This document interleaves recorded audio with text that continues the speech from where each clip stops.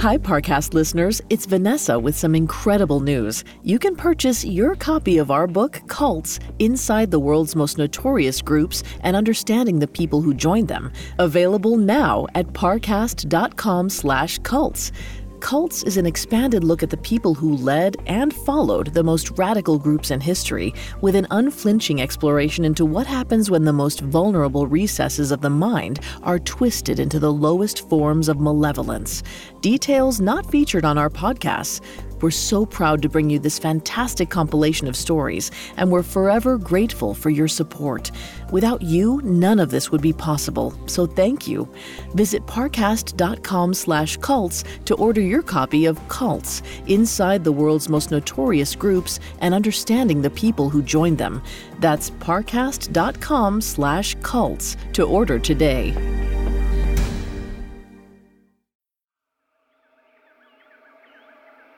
In the middle of Southeast Asia, there's an island called Borneo. Despite being the third largest island in the world and having some of the planet's oldest rainforests, most people have never heard of it. That's probably because Borneo isn't its own country. It's politically divided between Malaysia, Indonesia, and Brunei. If you were to visit Borneo in the late 1970s or early 80s, you'd find a lush, breathtaking landscape. Tall, tropical trees dotted with colorful birds, sun bears with their cubs trailing behind them, clouded leopards chasing their prey through the brush, Bornean elephants rolling in the mud. You might even come across members of the Dayak or Penan, some of the last indigenous groups on Earth to still live completely off the land, just as their ancestors did centuries ago. But nowadays, the island looks completely different. Bulldozers and tractors are the new giants traipsing the land. Animals are disappearing at unprecedented rates, along with the jungle they call home. And many factions of indigenous groups have been forced to relocate. Today's story isn't just about the disappearance of a man. It's about the disappearance of an entire island, a whole civilization, and its way of life.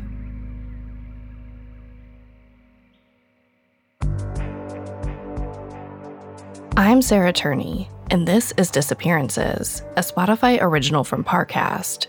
Every Thursday, I'll examine a new missing person case ripped from history. I want to better understand the many reasons people disappear and the impact their absences can have on those left behind. Today, I'm introducing you to a Swiss activist named Bruno Manser. In the 1980s, he lived in Borneo amongst the indigenous Penan and helped them to fight back against the logging companies encroaching on their land. After 2 decades of dedicating himself to the cause, Bruno took one final trek into the jungle and never returned.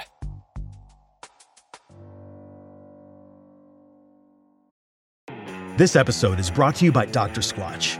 When your personal care routine needs a refresh, Dr. Squatch is here to help. They have high-performing natural products with no harmful ingredients that'll have you looking and smelling your best. Like the Bay Rum Soap and Deodorant. It smells delightfully spicy. And right now, they have an amazing offer for new customers. Get 20% off your first purchase of any amount or a subscription order by going to drsquatch.com/Spotify or use the code Spotify at checkout.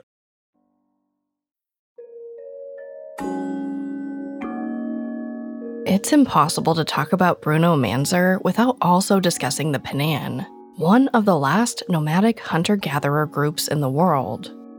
Today, only around 300 Penan are still living a nomadic lifestyle, while the other 12,000 have settled in about 70 small communities across Borneo. They share everything, from hand-rolled cigarettes to monkeys they hunt and eat, to sago, an edible paste made from the palm trees. Their nights are spent dancing to the tune of handmade bamboo flutes. They sport ritual tattoos and believe the rainforest is full of powerful magic. Bruno Manser chronicled his experience living with the Penan in such vivid detail, you can practically smell their nightly campfires and feel the itch of his mosquito bites. But in all of Bruno's letters and journals, the thing that stood out to me most was this. In the 6 years he lived among the Penan, He never once saw them argue. They wouldn't even speak when someone else was talking. The respect they had for one another was just that profound. So I want to honor that today by not interrupting Bruno's story. I want to unpack certain aspects of his time in the jungle. But first, we should experience his entire journey, start to finish. As a child in 1960s Switzerland, Bruno felt an intense bond with nature. He spent nights outside on his family's balcony, sleeping on a bed of branches, even during the freezing cold Swiss winter. He'd go out during the day and come back caked in mud, holding insects, reptiles, and even fish. By the time he was in his 20s, around the late 1970s, his parents convince him to go to medical school. He enrolls in the MD program at Basel University in Switzerland, but it's not what he wants. There's still this call to the wild ringing in his ears. While researching the jungle in a university textbook, Bruno stumbles on a passage about the Panan. It's the first time he's ever heard of them, but in that moment, it's like his whole life path unfolds before him. While his colleagues are dreaming of becoming doctors, Bruno realizes he just wants to become Panan. Which is how, in 1984, 30-year-old Bruno finds himself hiking through the mud and thorny underbrush of Borneo. He spent the last 6 months traveling around Southeast Asia, and he's finally made it to the northwestern corner of the island, a region called Sarawak. The area is ruled by the Malaysian government. Bruno came prepared, at least as prepared as someone can be for an indefinite stay in the jungle. He's got a backpack with a fishing net, a machete, a hammock, a rain tarp, 20 pounds of rice, and a journal. He's more than a day's walk from any road or airport, but that distance from civilization is exactly what he set out to find. For Bruno, this experience isn't just about survival, it's about liberation. Even as he stops every few hours to pry leeches off his bare legs, he can't stop smiling. That first night, he crawls up into his hammock and dozes off while playing his harmonica. He knows if he just keeps searching, he'll come across the indigenous Panan. But by day 6, Bruno's already beginning to starve. He has plenty of rice, but can't find enough water to boil it. There's no game to catch and cook, and he has no way to tell if he's even remotely close to finding the Panan, since they're nomadic and always on the move. Cut to day 8. A torrential rain falls over the jungle. Bruno's able to trap enough water to cook rice and feed himself. It's enough to keep going for at least one more night. After the meal, he climbs a tree to get a bird's eye view of his surroundings and figure out what to do next. And that's when he sees it. Smoke from a campfire. Back on the ground, he notices a series of footprints not too far away. Bruno follows them until dusk, then sets up camp for the evening. In the morning, he wakes to the faint sound of voices chattering in the distance. Bruno calls out, then sees a man and woman peering at him through the trees. Spooked by the sight of a Westerner, they retreat back into the woods. For an hour, Bruno trails them at a safe distance, until he can smell their campfire smoke. In a clearing, he spots an encampment of 13 people. It's the elusive Panan. And just like that, Bruno is home. Bruno's first instinct is to give them some rice as a peace offering. Then he takes out his wooden flute and plays a song. This gets him small smiles from a few of the Panan, but still, they're wary of him.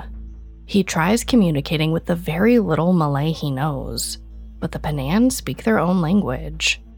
And aside from being allowed to share meals with the group, Bruno's mostly a fly on the wall, waiting for permission to actually participate in their customs.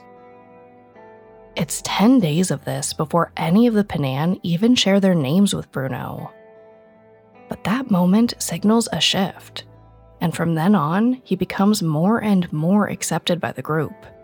He's invited on boar hunts, taught how to make blowpipes, and to mark his trail in the jungle.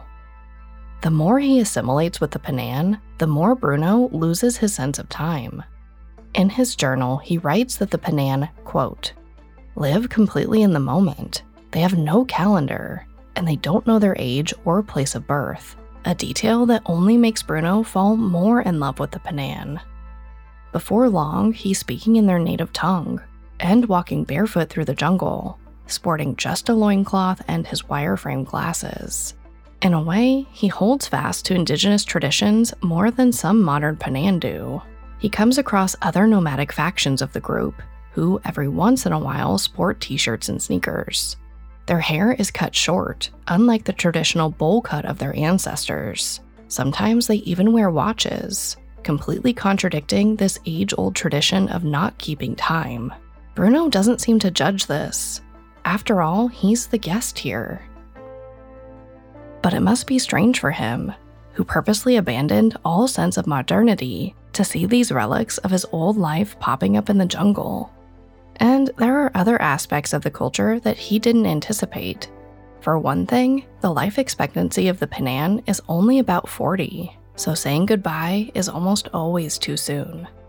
Hunger is a constant threat, as are malaria and snake bites.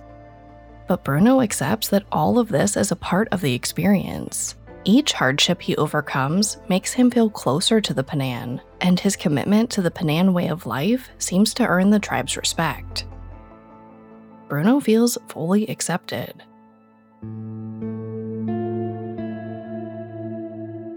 In December 1984, Bruno's visa expires, meaning he's now in Borneo illegally. But he's not concerned about overstaying his welcome. That's trivial compared to what the Panan are now facing. Massive deforestation.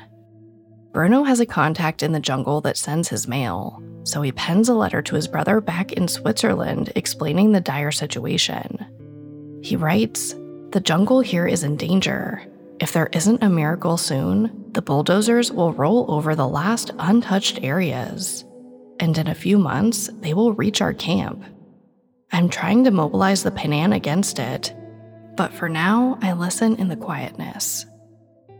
By April 1985, logging companies are moving closer to Long Saradin, an indigenous settlement in Sarawak close to many Panan camps.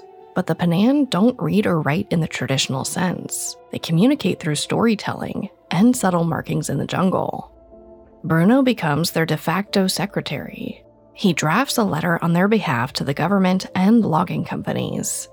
The Panan request to build a preserve in the jungle, a safe space where they can continue living, as they have for centuries, without the fear of loggers encroaching on their land. The problem is, the politicians and the logging industry are thought to be in bed together. Since the day Abdul Taib Mahmud became Deputy Chief Minister of Sarawak, he's been handing out logging concessions like candy to friends and family. Bruno's convinced it's basically a big money-making scheme. Deforestation is lining their pockets. So, as you can imagine, the Panan's proposal is ignored. But Bruno Manser is persistent. He keeps writing, and by December 1985, most government officials have heard about the white man living with the Panan, the one sporting John Lennon glasses. Bruno also teaches the Panan resistance tactics he's seen while living in the West. By 1986, Bruno's become a real thorn in the government side, especially after they catch wind that he's orchestrated a meeting between the Panan chiefs and other indigenous groups in the area. They're planning to band together and perform a sit-in to blockade the logging roads. Luckily, there's an easy fix. Bruno's visa is expired. Get rid of Bruno Manser, keep logging. It's as simple as that. On Bruno's way to the meeting, he's spotted by a police inspector. The officer calls for backup, and before Bruno knows it, he's in handcuffs. They hold him at gunpoint, put him in a car, and start driving him back to the city. The journey should take several hours, but 90 minutes in, the Jeep runs out of gas. While waiting for more backup, one of the officers searches for a place to relieve himself, so Bruno follows to do the same. In that moment, Bruno dares the impossible. He turns to the officer beside him and asks, "Do you want to follow me?" Before the policeman can respond, Bruno sprints into the brush, down a hill, and towards the river. The authorities fire several rounds into the forest, but Bruno's long gone. He spends the next 48 hours navigating back to Long Cerridon to reunite with the Panan. But now they have another problem. Bruno's a fugitive, a wanted man, and the Malaysian government will stop at nothing to make his life a living hell. Hi listeners, it's Vanessa. I'm so excited to tell you that our first book is on sale now. This is such a big moment for the whole Parcast family, and we can't wait for you to read it. It's called Cults: Inside the World's Most Notorious Groups and Understanding the People Who Joined Them. And you can purchase it today by visiting parcast.com/cults. This is a passion project years in the making and only made possible by you. With your support, we've been able to get back to our storytelling roots. This time with a wealth of research and insights under our belt and intimate details not covered on our podcast before. Shame, exploitation, power. Cults unfolds the many motives behind groups like NXIVM, Heaven's Gate, the People's Temple, and more, revealing eye-opening details which will surprise even the most devoted true crime fan. Visit parcast.com/cults to order your copy of Cults: Inside the World's Most Notorious Groups and Understanding the People Who Joined Them. That's parcast.com/cults. And on behalf of everyone here at Parcast, thank you for joining us on this journey. We hope you enjoy.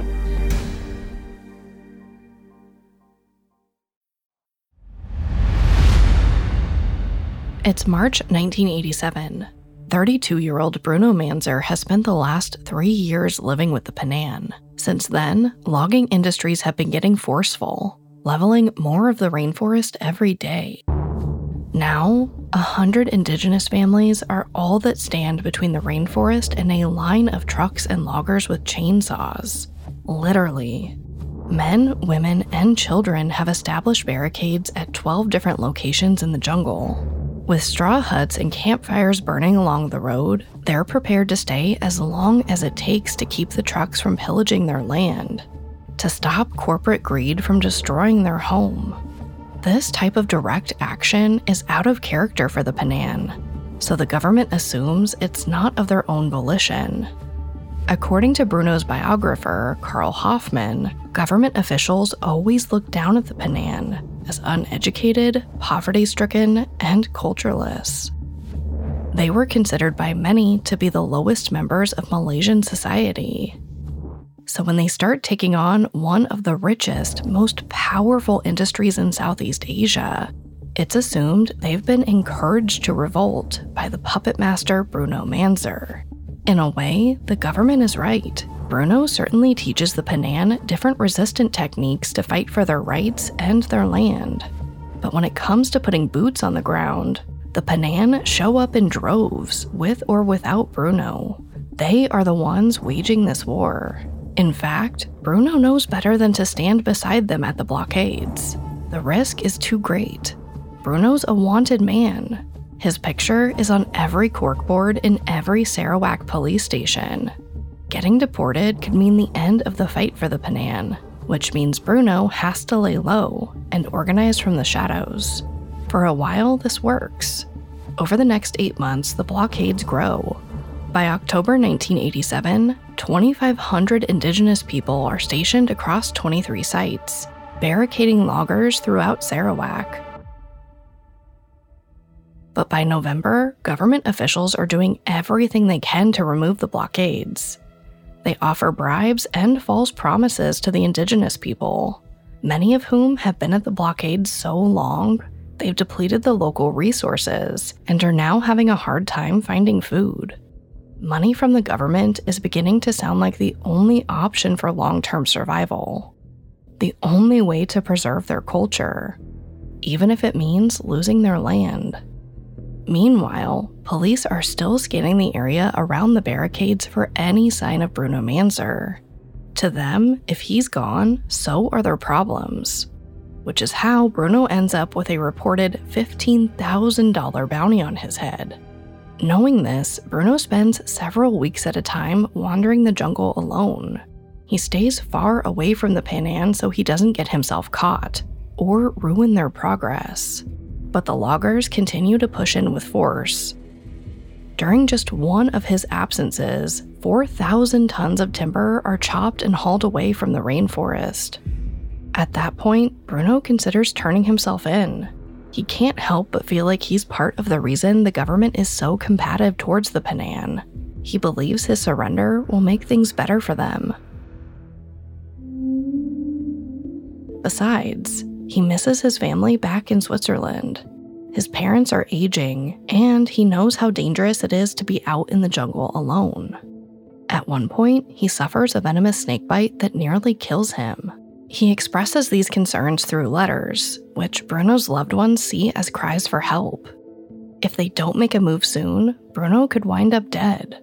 So they gather in a small apartment in Basel, Switzerland, and devise a plan to extradite him.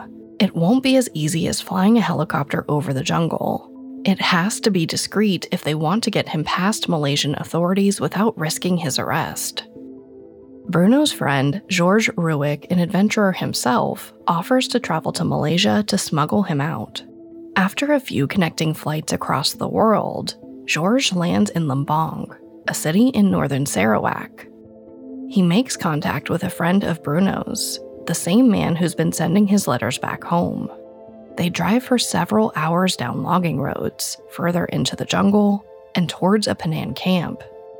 George settles into his small tin hut, hangs up his hammock, and before long, in walks Bruno. George barely recognizes his old friend, who spent the better part of a decade in the bush. The following morning, George cuts and dyes Bruno's hair. He has him trade in his loincloth and wire-framed glasses for a blue polo shirt and a new pair of specs. It's a full-on transformation, and soon enough, Bruno looks like a Western tourist. A few days after that, he's taken to the airport. George has secured Bruno a fake passport with a new identity, which should get him past security. Plus, there's a huge sporting event happening in Malaysia that day, so police are fixated on the televisions, not the most wanted man in the country. Miraculously, their plan works. Bruno manages to slip by unrecognized and board a plane out of the country for the first time in 6 years. The culture shock back home is severe. The modern world is loud and abrasive. After spending 6 years in a settlement that doesn't argue, the sirens and traffic horns of 1990 Switzerland give Bruno a permanent headache. Despite the difficulties of readjusting, he wastes no time in helping his chosen family in Borneo. He creates the Bruno Manser Fund, a nonprofit that campaigns for preserving the rainforest and provides assistance for indigenous groups in Borneo. Hoping to draw awareness for the cause, he flies out a few of his Panan friends to accompany him on a world tour.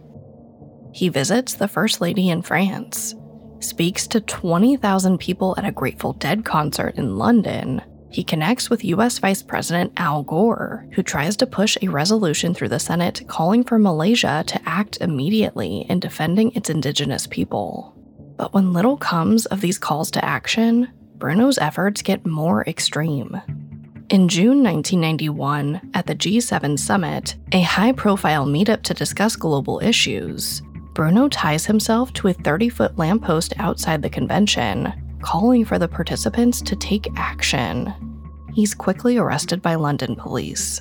When they ask what he's advocating against, he points to the wooden table resting beneath their elbows and says, quote, "This is what I'm protesting against.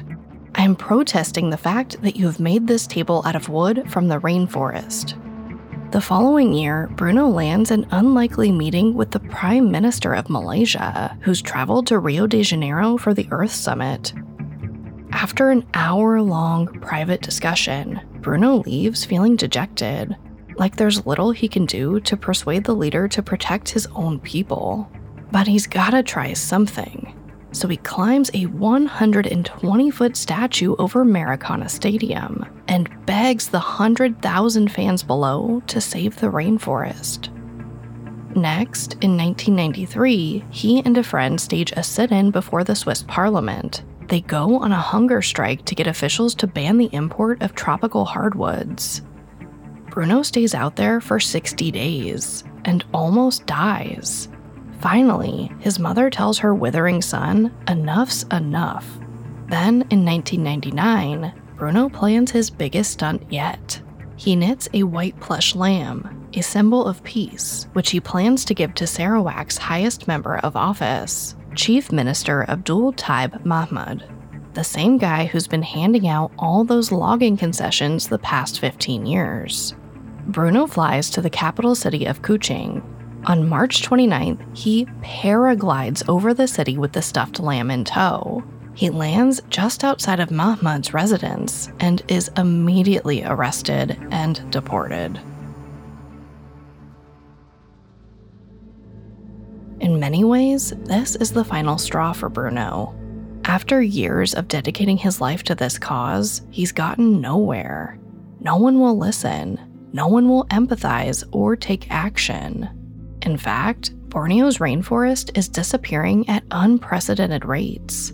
Deforestation has only accelerated since he first arrived in Sarawak in 1984. Sure, the world knows about the Penan now, but Bruno feels like his efforts have done little to preserve them or their way of life. Bruno's defeated, hopeless, heartbroken. In November 1999, he sends his friend George a postcard. He tells him he's returning to the island to be with the Penan again. He isn't sure when he'll be back, but to George, the trip feels too sudden. He senses something is wrong. Especially after Bruno says goodbye to everyone else he knows, almost like he plans to never see any of them again. He even phones one friend and admits he's depressed. He says he's tried everything he can, and he's not sure what else to do. In February 2000, Bruno sneaks back into Borneo by way of Indonesia. He reunites with the Penan and sends a picture of himself to George. It's Bruno, in a canoe flashing a thumbs up. And it leaves George feeling terrified. Bruno never sends photos of himself to anyone. George says it's like Bruno is trying to prove he's okay, when George knows he isn't.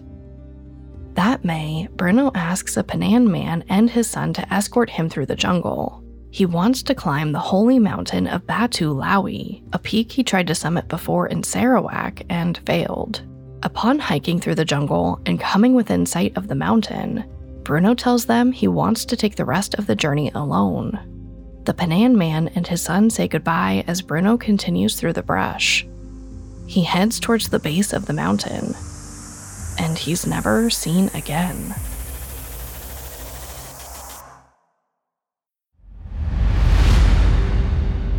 In 2000, John Cunsley, the business manager for the Bruno Manser Fund, is irritated. Bruno promises to send him updates from Sarawak, but it's been months since he ventured back into the rainforest, and there's been no word. As he looks into it further, Cunsley learns Bruno called an important meeting amongst the Penan and other indigenous leaders weeks ago. Only Bruno never showed. Not getting in touch with the Foundation is one thing, but Bruno wouldn't ditch out on the Penan. It's not entirely clear when, but at some point after Bruno fails to show up at the meeting, several Penan make an expedition to the holy mountain of Batu Lawi to search for him. The details of the investigation are scant, but here's what I do know.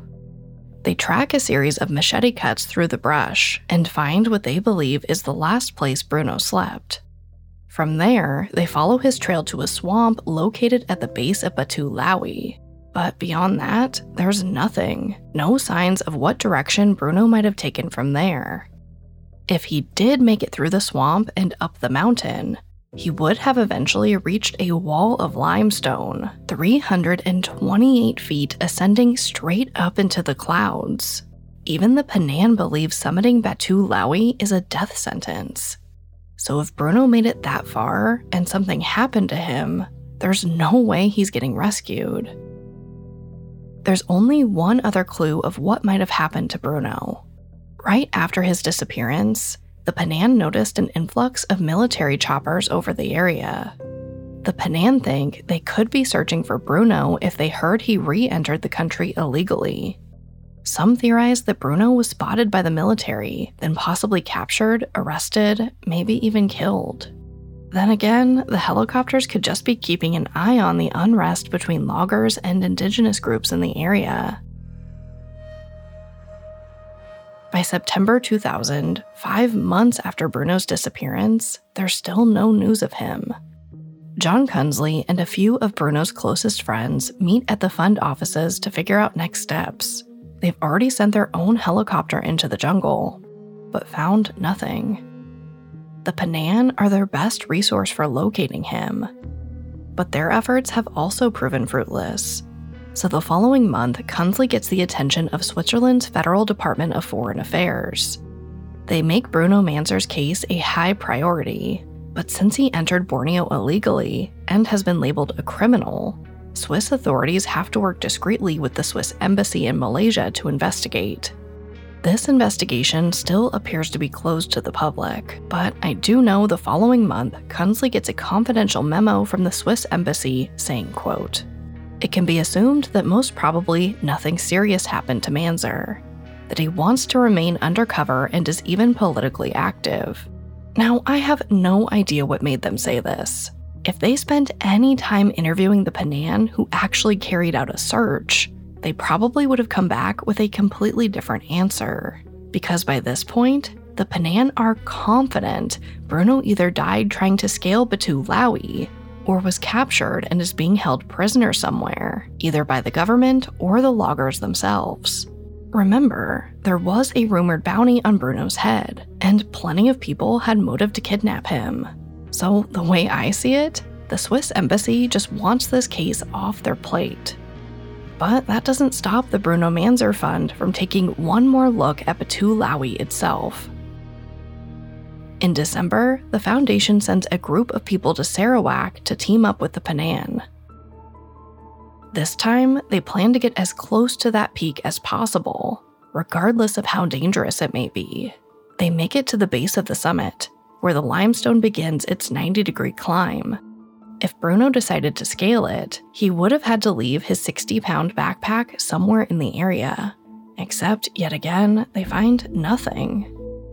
No bag, no footprints, no body. No sign Bruno ever even made it this far. Which is why Bruno's brother Eric feels confident his brother was captured and murdered. After all, Bruno spent years in these jungles. He'd survived lethal snake bites.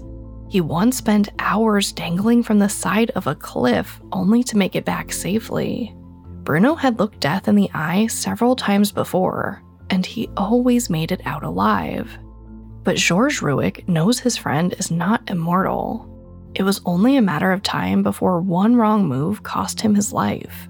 And Georges thinks Bruno wasn't at the height of his game when he ventured back into the forest in 2000. He was older, out of shape. He wasn't in the best state of mind. And something might have happened to him because of that. Either accidental or planned. There's a major detail that suggests Bruno was ready to leave the world behind. On February 14th, 2000, just before Bruno trekked back to Southeast Asia, he drafted his last will and testament. He said how he wanted things to be distributed in case of his death, and apparently, he told a few friends this was the last time he was going to Borneo, and would likely disappear. It seems like this is exactly what Bruno planned for, to wander off into the jungle and never be found. It's a poignant ending to a complex story, which brings me to another point. Throughout my research, I found several ethical conversations about whether Bruno had a white savior complex or appropriated Panan culture. Being white, it's not my place to make that call, but I can address what I understand to be true about Bruno. He may have taught the Panan certain tactics, but he largely let them fight their own battles. He spent weeks at a time trekking the jungle, physically removing himself because he knew the war wasn't his. And when he saw he was causing more harm than good, he left Borneo altogether and brought awareness to the cause in other ways. I can recognize the problematic aspects of Bruno's story, like his belief that he could become fully Penan, while deeply respecting what he did to help his chosen family. But Bruno's influence was nothing compared to the power of the logging companies and the government. By the time Bruno vanished in 2000, as much as 85% of the Penan rainforest was gone. Many Penan were forced to sell their indigenous land to loggers and assimilate into modern society. It broke Bruno's heart. The Malaysian authorities succeeded in silencing Bruno Manser, maybe without ever laying a hand on him. Bruno's story is a hard one to tell, mainly because it represents our own lack of power in the face of wealthy corporations and the governments that support them. It's so easy to feel helpless and overwhelmed. But I can promise you, activism does work. In 2010, 18 different Penan communities came together to create the Baram Peace Park, 1,095 square miles of preserved land, much like what Bruno Manser was helping the group fight for in the 80s. The park allows the Penan and other indigenous communities to continue their traditional lifestyles and maintain the resources needed for their survival. However, the Penan are still fighting to get the government of Sarawak to officially recognize the park and grant it protections. It's an uphill battle, but conversations are happening, and so far, the government and logging companies have been respecting the property, which is certainly a step in the right direction.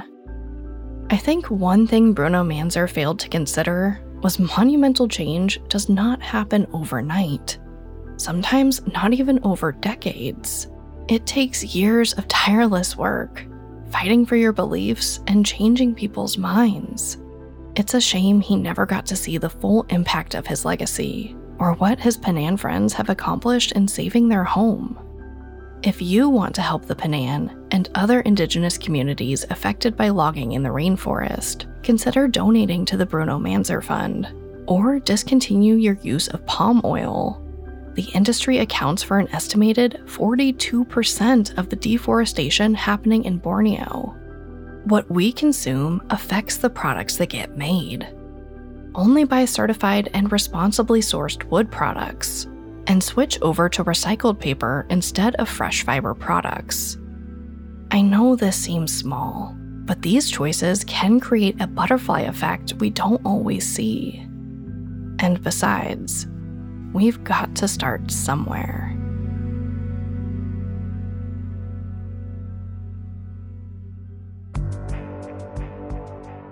Thank you for listening. In the time it took you to finish this episode, 35 people disappeared in the United States alone. Of the many sources we used for this episode, we found Carl Hoffman's The Last Wild Men of Borneo helpful to our research. For more information on the Bruno Manser Fund, go to bmf.ch. That's bmf.c like Charlie, H like Hotel.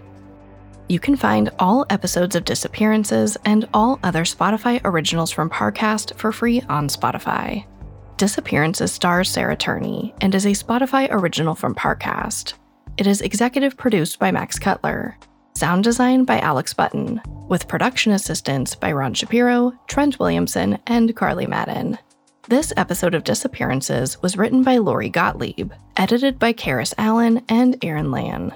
Fact-checked by Anya Bayerly, researched by Mickey Taylor, and produced by Aaron Larson. To hear more stories hosted by me, check out my other podcast, Voices for Justice.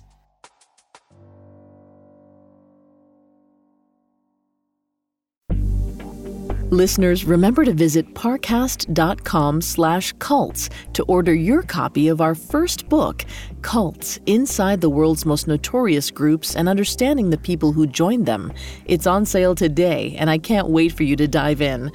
NXIVM, The Branch Davidians, Heaven's Gate, and more, Cults takes you beyond the headlines for an intimate look at the sordid beginnings and deadly ends of the most radical groups in history. Details never heard on our show before. If you love our Cult series or any of our true crime podcasts, this book is for you. Without your loyalty and support, none of this would be possible, so we truly hope you enjoy. Visit parcast.com/cults to order your copy of Cults, Inside the World's Most Notorious Groups and Understanding the People Who Joined Them. It's on sale and ready to read right now. Order today at parcast.com/cults.